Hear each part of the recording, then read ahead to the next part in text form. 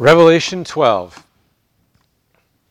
As we continue our series in the book of Revelation, we are now seeing the war between Satan and his followers and Jesus and his followers. We looked last time at the beginning of this chapter, chapter 12, and this morning we're going to finish the chapter. In the beginning of chapter 12, we saw that Satan's efforts to destroy Jesus and his people are forever doomed to fail. And that theme continues today. Last time, Satan's attacks were focused on Jesus as Jesus came to earth and ministered. Today, the focus turns to Satan's attacks against the church, Jesus' people. And what we'll find this morning is that Jesus defeats Satan, and Jesus' people live faithfully in the confidence of his victory. That's the call to us this morning, to live faithfully in the confidence of Jesus' victory, because Jesus has defeated Satan. All right, so follow along with me. Let's read Revelation chapter 12, starting in verse 7, down through the end, verse 17. Now war arose in heaven.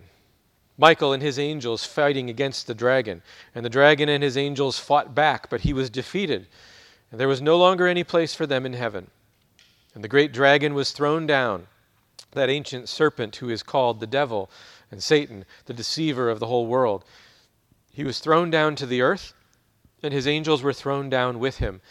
And I heard a loud voice in heaven saying, Now the salvation and the power and the kingdom of our God and the authority of his Christ have come. For the accuser of our brothers has been thrown down, who accuses them day and night before our God. And they have conquered him by the blood of the Lamb and by the word of their testimony, for they loved not their lives even unto death. Therefore rejoice, O heavens, and you who dwell in them. But woe to you, O earth and sea, for the devil has come down to you in great wrath, because he knows that his time is short. And when the dragon saw that he had been thrown down to the earth, he pursued the woman who had given birth to the male child. But the woman was given the 2 wings of the great eagle, so that she might fly from the serpent into the wilderness, to the place where she is to be nourished for a time and times and half a time. The serpent poured water like a river out of his mouth after the woman, to sweep her away with a flood. But the earth came to the help of the woman, and the earth opened its mouth and swallowed the river that the dragon had poured from his mouth. Then the dragon became furious with the woman, and went off to make war on the rest of her offspring, on those who keep the commandments of God and hold to the testimony of Jesus. And he stood on the sand of the sea. Well, let's begin this morning with the question of who is Michael? Who is Michael? Michael is the one who leads the armies of heaven. The name Michael means who is like God. Michael shows up in Scripture in 2 other places, in the book of Daniel and the book of Jude. And in Daniel 10, kind of listen to the descriptions here as you piece together who Michael is, okay? In Daniel 10, when Gabriel is unable to overcome the demonic forces, it is Michael who shows up and defeats them. And in Daniel 12, it's prophesied that in the time of tribulation, Michael will arise as a great prince who has charge of the people of God, and the people whose names are written in the book of life will be delivered. In the book of Jude, Michael is called the archangel, or the chief of the angels. It's very similar to the title that we find in Joshua, captain of the Lord's hosts. And the only other place that the archangel is mentioned is 1 Thessalonians, where Jesus, at his second coming, descends with the voice of the archangel. And the most natural reading there is that it is Jesus' own voice that it is spoken of. So all those characteristics put together make it pretty clear that Michael, here in Revelation 12, is another name or title for Jesus. After all, Jesus is the one who casts out the demonic forces. Paul says that he disarmed the rulers and authorities and put them to open shame by triumphing over them. And Hebrews 2 tells us that Jesus is the one who would destroy the one who has the power of death, that is, the devil, and deliver all those who through fear of death were subject to lifelong slavery. And John says in 1 John that Jesus appeared to destroy the works of the devil. And we can also note that in our text this morning in Revelation 12, we're told in verse 17 that Satan went off to make war with the rest of the offspring of the woman, which means that the one that Satan had been making war against was also part of the offspring of the woman. In other words, was a man, Jesus. So we're to understand that the Michael here is Christ. So in this war in heaven, Jesus defeats Satan, and Satan is cast down to the land along with his demons. Now remember, when we see the word earth, typically in the book of Revelation, you could just translate it land. It's not talking about the whole planet. The word is talking specifically about a particular patch of dirt, the land of Israel. So Satan is cast down out of heaven, and he releases his fury on the land.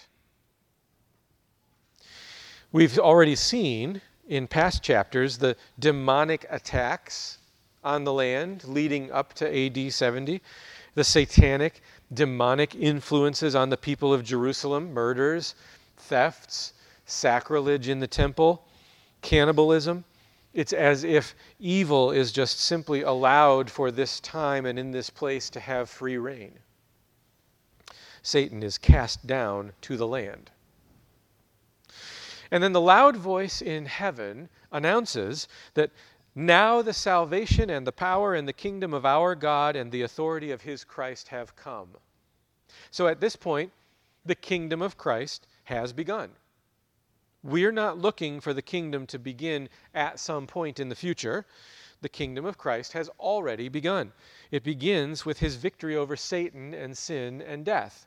Jesus is ruling over his kingdom now, putting all things in subjection under him.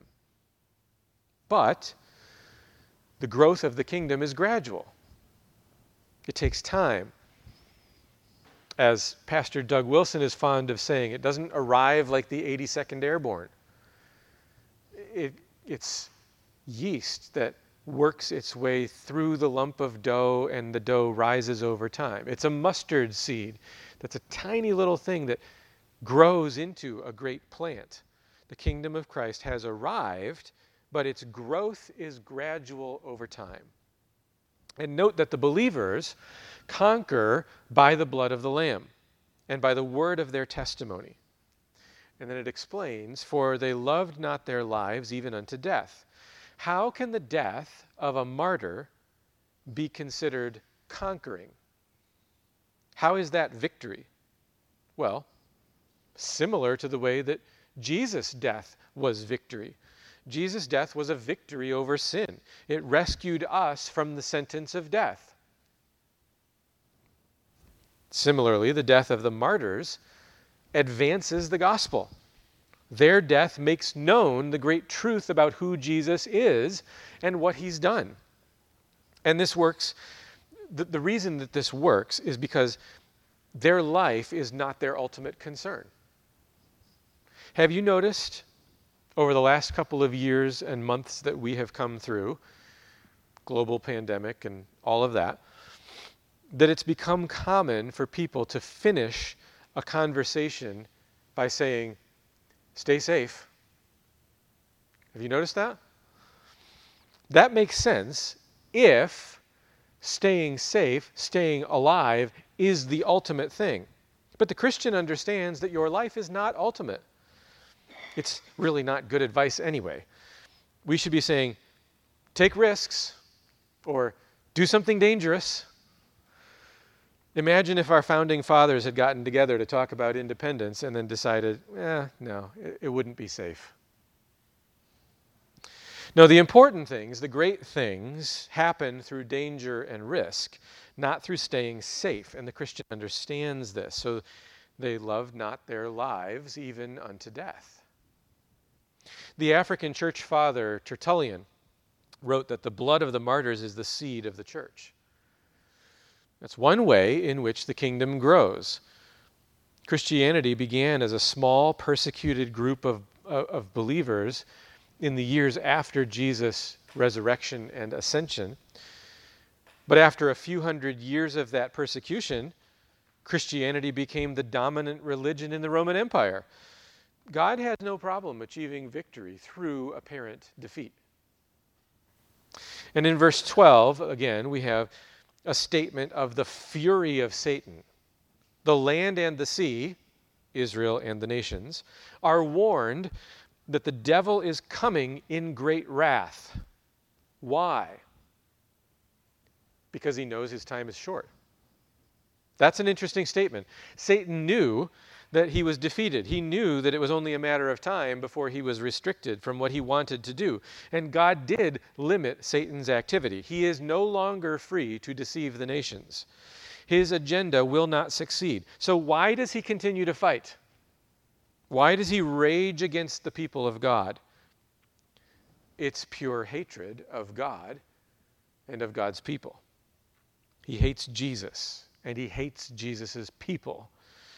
And that's good for us to remember as we look around at the culture that we live in and we see the satanic rage, the demonic hatred of those who are fighting against God's law. But Satan is a defeated foe, and he knows it. Now remember that the woman we talked about last time is faithful Israel, or true Israel. The ideal Israel. It's faithful Old Covenant Jews and the New Covenant church together. In other words, it's the people of God. And now that the child, Jesus, has ascended to heaven, after his resurrection, Jesus ascends to God's throne, the dragon turns his attention to Jesus' people. So he pursues the woman. He attacks the church. But the woman is given eagle's wings and flies to the wilderness to be nourished by God. That's language that is drawn from the story of the Exodus. In the Exodus, God's people flee to the wilderness. They're pursued by Pharaoh. And remember, Pharaoh is associated with a serpent. You can even just picture that with that traditional headdress that you see a Pharaoh having with the snake head. Pharaoh's associated with a serpent. And so you have Pharaoh the serpent pursuing God's people as they flee to the wilderness. But what happens? The waters of the Red Sea come crashing down on Pharaoh and his army, and God's people are safe in the wilderness. Listen to how it's described in the Song of Moses, which we find in Exodus 15. This is verses 9 through 12. The enemy said, "I will pursue, I will overtake. I will divide the spoil, my desire shall have its fill of them. I will draw my sword, my hand shall destroy them. You blew with your wind, the sea covered them, they sank like lead in the mighty waters. Who is like you, O Lord, among the gods? Who is like you, majestic in holiness, awesome in glorious deeds, doing wonders? You stretched out your right hand, the earth swallowed them." Well, the language here in Revelation 12 is that same, of the earth swallowing up the water that comes from the dragon. It's also picking up, that same language is picking up on another story that fits in with the Exodus in the wilderness as well. It's the story of Korah's rebellion. When Korah rebelled against God's chosen leader, Moses, God caused the earth to swallow him up and those who rebelled with him. The story is found in Numbers 16. The ground under them split apart, and the earth opened its mouth and swallowed them up with their households and all the people who belonged to Korah and all their goods. So they and all that belonged to them went down alive into Sheol, and the earth closed over them, and they perished from the midst of the assembly. So get the picture. God uses the earth to swallow up the threat against his faithful people. And the language John uses in Revelation 12 is of God using the earth to swallow up that threat against his people. But there's another layer here too. John says that the earth, or the land, came to the help of the woman, and the land opened its mouth and swallowed the river that the dragon had poured from his mouth. So where did the fury of Satan go? Well, it was absorbed by the land instead of by God's people. Jerusalem and Judea absorbed the fury of Satan in the years leading up to AD 70, and that's part of the sentence of judgment that Jesus is executing against Israel, Jerusalem, and Judea for their rejection of him.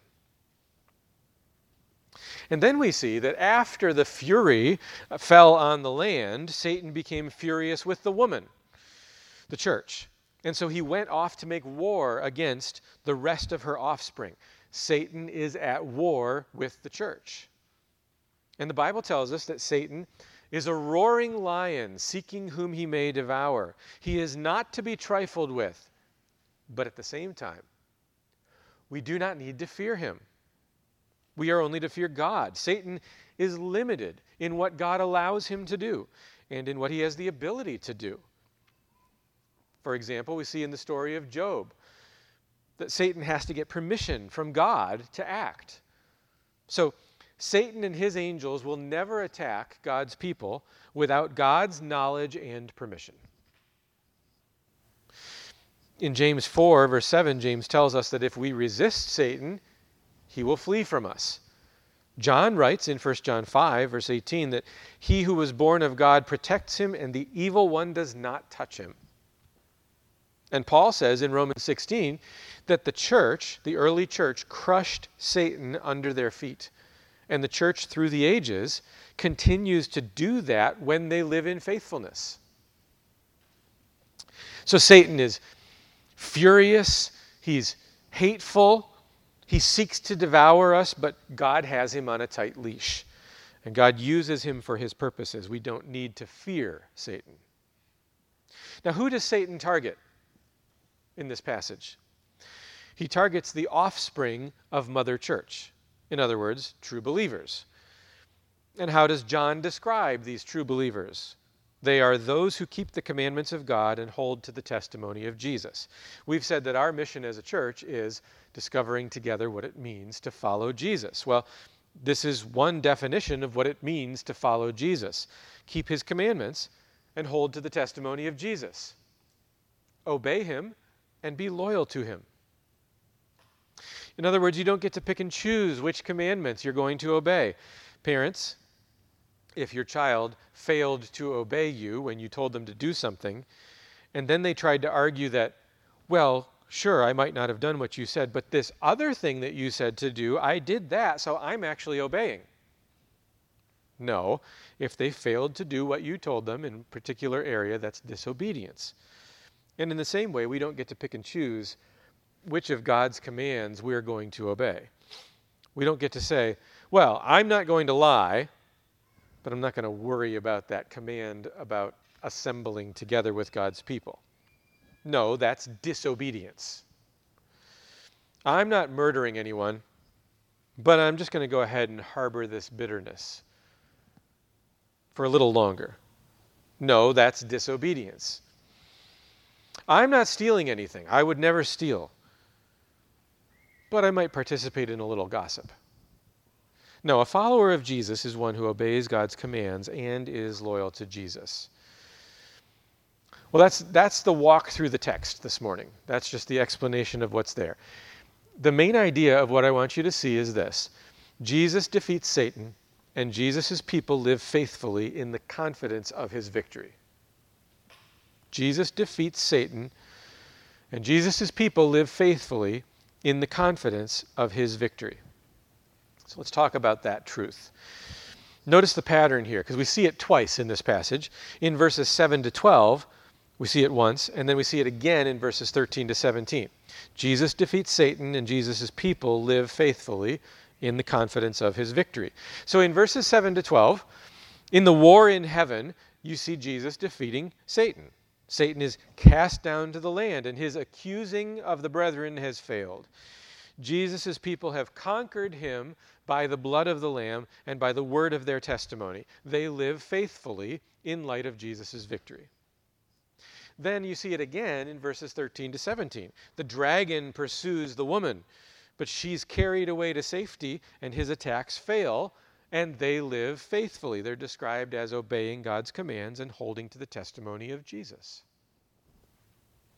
And as I thought about the faithful lives of these members of the church that are described here in Revelation 12, it brought to mind the description in Hebrews 11. So I'd like you to turn there with me. Turn to Hebrews 11. This is the chapter that is sometimes called the Hall of Faith. It talks about what faith looks like in the life of a believer, and it recounts various Old Testament believers who lived faithfully.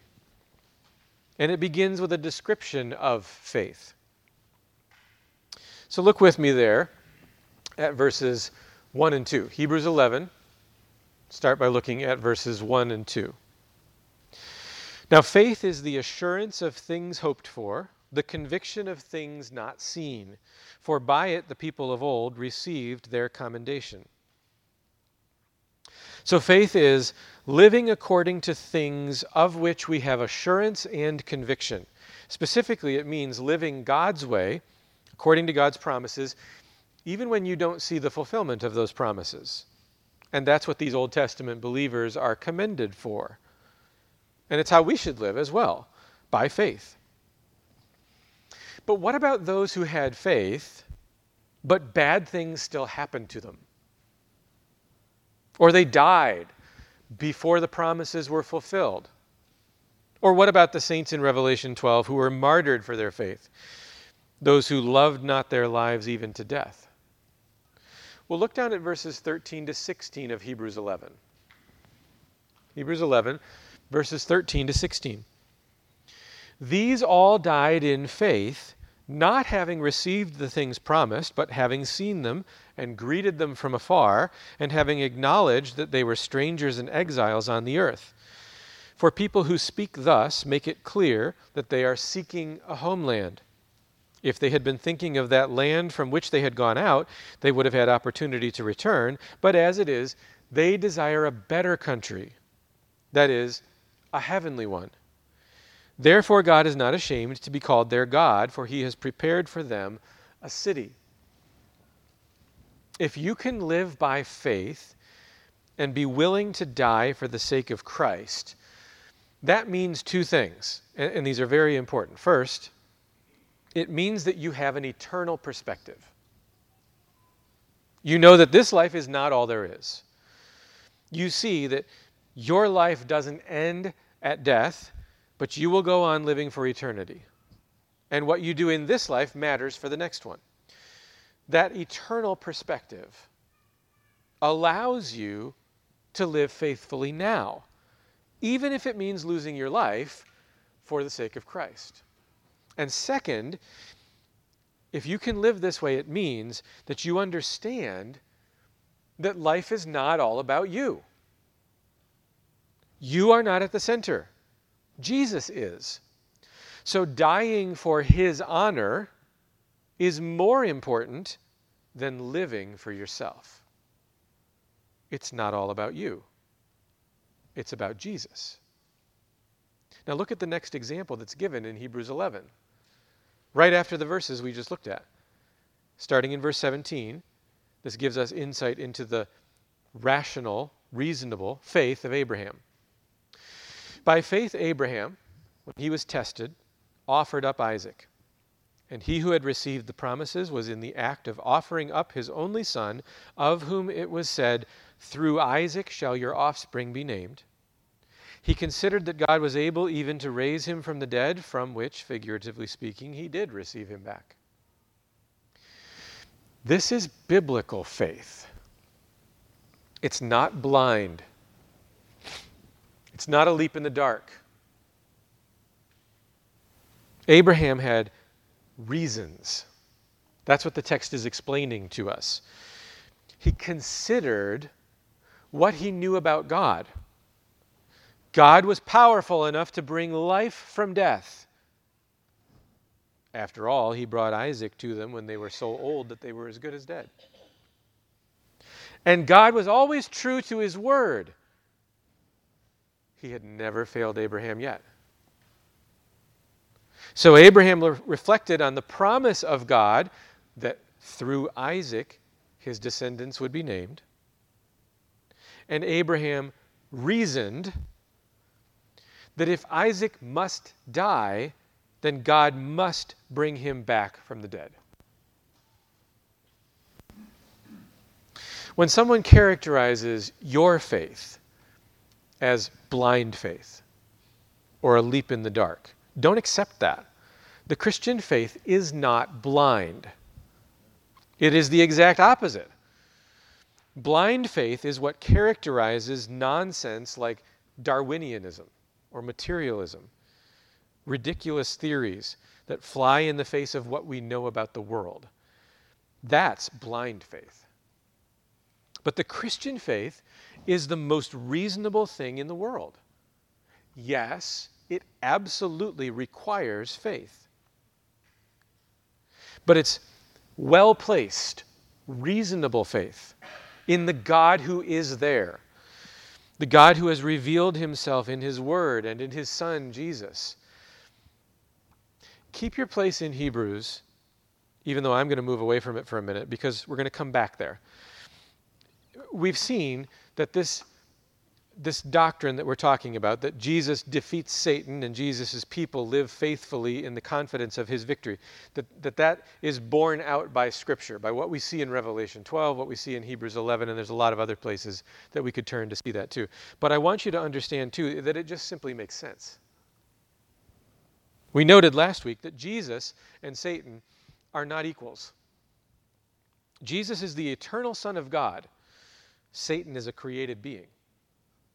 Of course Jesus is more powerful than Satan. Of course Jesus defeats Satan. It makes sense that living faithfully to Jesus puts you unfailingly on the winning side. It's also true that as the Son of God, Jesus has limitless power and wisdom. He can do anything consistent with his will, with his character. So when he sets out to defeat Satan, he has the power to do it. And he has perfect wisdom. So he knows just the best way to defeat him. Satan will never trick Jesus. He will never outsmart or overpower him. Not only that, but remember that Satan depends on Jesus for his very existence. Paul tells us that Jesus upholds the universe by the word of his power. If Jesus stopped upholding the life of Satan, Satan would cease to exist. So that tells us, first of all, that Jesus is way stronger, and second, that Jesus has a purpose for Satan to continue to exist. The existence of Satan serves the purposes of God. Don't forget that. Now, how should we take this doctrine, this truth, about Jesus defeating Satan and our responsibility to live faithfully in light of that? How do we take that and put it into practice in our lives? Of what use is it to us? Well, earlier we saw in Hebrews 11 the description of faith with its eternal perspective, and we saw the example of Abraham. Once chapter 11 concludes, after it gives all these different examples of these faithful saints, chapter 12 then tells us how to apply it. So look there with me. Hebrews 12, I just want you to look at the first 3 verses with me. Hebrews 12, 1 through 3. And here we're going to see 4 ways that this doctrine can be put to use in our lives. Verse 1 begins this way. Therefore, since we are surrounded by so great a cloud of witnesses. Okay, let me just stop there. Here we learn that we can take courage from the saints who've gone before us. Okay, that's what the great cloud of witnesses is. So we should take time to consider their lives and their examples. For example, think about the Apostle Paul. He suffered greatly in all kinds of different ways, but he continued on faithfully to the end. The last thing we see Paul doing is sitting in house arrest in Rome, and what's he doing? He's preaching the gospel. He's telling people about the kingdom of Christ faithfully. We can also take courage from the lives of those who have followed Jesus in the years since the end of the New Testament. In other words, from church history. That's worth our time. One of the men that's been most helpful to me to learn about is Jonathan Edwards. I benefit from his writings, but also from his life story. I've read a number of biographies about him, and I'm always struck with the idea that here's a man who's incredibly intelligent and curious and thinks rigorously, but he also has this passion and affection for Christ, and he brings the two things together in his life, and that challenges me. Or consider the example of a man like Abraham Kuyper. Not only did he write a bunch of helpful and solid theology, but he also put his belief in the lordship of Christ into practice. He served in politics in the Netherlands, even rising up to be the prime minister. He followed Jesus faithfully in all areas of life, and we have this example of how he lived out his faith in the realm of government, not just church or religious activities. And history is full of examples of people that we can learn from if we will take the time to notice the great cloud of witnesses who have gone before us. A second use of this doctrine that we find right there in Hebrews 12 is in the middle of verse 1. Let us also lay aside every weight and sin which clings so closely. This means that we should seek holiness. Notice what it tells you about sin. Two things. First, sin weighs you down. If you were running a race, you wouldn't put ankle weights on. And when you're running the Christian race, sin will weigh you down. It'll hinder your progress. So seek holiness and put sin to death in your life. And second, it tells us that sin clings closely. That word has the idea of skillfully surrounding so as to prevent someone from accomplishing something. Think of a cornerback in the NFL guarding a wide receiver. You'll hear an announcer say something like, he's all over him like a wet blanket. It means that the receiver can't do what he's trying to do because the cornerback has prevented him. He's skillfully surrounded him so that he can't make a catch. And that's what sin does to us. It prevents us from living as God intended. But holiness enables us to walk with God, living the way that God intends. John Owen wrote, "Be killing sin, or sin will be killing you." Be killing sin, or sin will be killing you. He also wrote, "It being our duty to mortify, to be killing of sin while it is in us, we must be at work. He that is appointed to kill an enemy, if he leaves striking before the other ceases living, does but half his work." Owen was familiar with the military because he served as chaplain in Oliver Cromwell's New Model Army. And you can hear what he's saying there. When your enemy is there in front of you, you need to finish him off. How many movies have you watched where the bad guy seems to get killed, but not quite? And then what happens? The sequel, or he comes back with a vengeance in some way, right? That's what Owen is saying. We've got to kill sin in our lives because sin weighs you down. Sin clings closely. It prevents you from living a holy life. And a third use of this doctrine that we see here in Hebrews 12 is that we should run with endurance. Run with endurance. The last part of verse 1, let us run with endurance the race that is set before us. Endurance means you're in it for the long haul. Don't give up. Faith means believing in Christ even when you're doubting yourself. Your success in the race won't be because of your strength or your abilities. It'll be because of Christ. So keep the faith and endure. And notice which race you're supposed to run. Run the race that is set before you. Who sets the race before us? God does. God chooses which race you are to run. You're not supposed to run someone else's race. God gives you the race he wants you to run. So it won't do to be looking at others and wishing that you could run their race.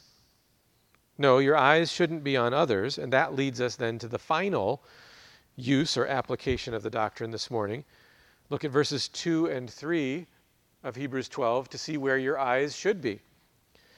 Looking to Jesus, the founder and perfecter of our faith, who for the joy that was set before him endured the cross, despising the shame, and is seated at the right hand of the throne of God. Consider him who endured from sinners such hostility against himself, so that you may not grow weary or faint-hearted.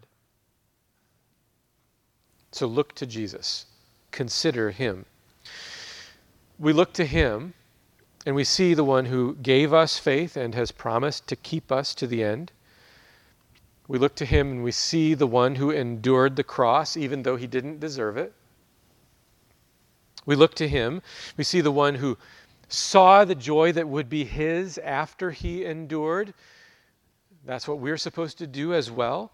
We look to him. We see the one who was rewarded by God, the Father, after he endured, and we have that reward to look forward to as well if we are faithful. And not only do we look to him and keep our eyes on him, we're also supposed to consider him. Think about him. Meditate on him. Study him. Jesus endured hostility and persecution, and when we consider him, we are strengthened so that we can endure the same thing ourselves. Considering Jesus helps us to be prepared to run the race that God has set before us. Satan is at war with the church, but he's a defeated foe. Jesus has defeated Satan, and we are called to live faithfully in the confidence of his victory. So take courage from those who've gone before us, that great cloud of witnesses. Seek to live a holy life, putting sin to death. Run with endurance the race that God has set before you, and do all of this by looking to Jesus. Let's pray. Lord, I pray that you would enable us to have faith in Christ, that we would believe that Satan is a defeated foe and that we would live differently because of it, that we would live in the confidence that comes from his victory.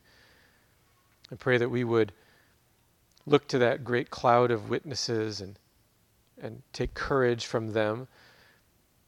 I pray that we would seek to live a holy life, that we would run with endurance the race that you've given to us, and that we would have our eyes set on Jesus. And that in doing that, you would enable us to live faithfully in the confidence that comes from the victory of Christ. We pray this in his name. Amen.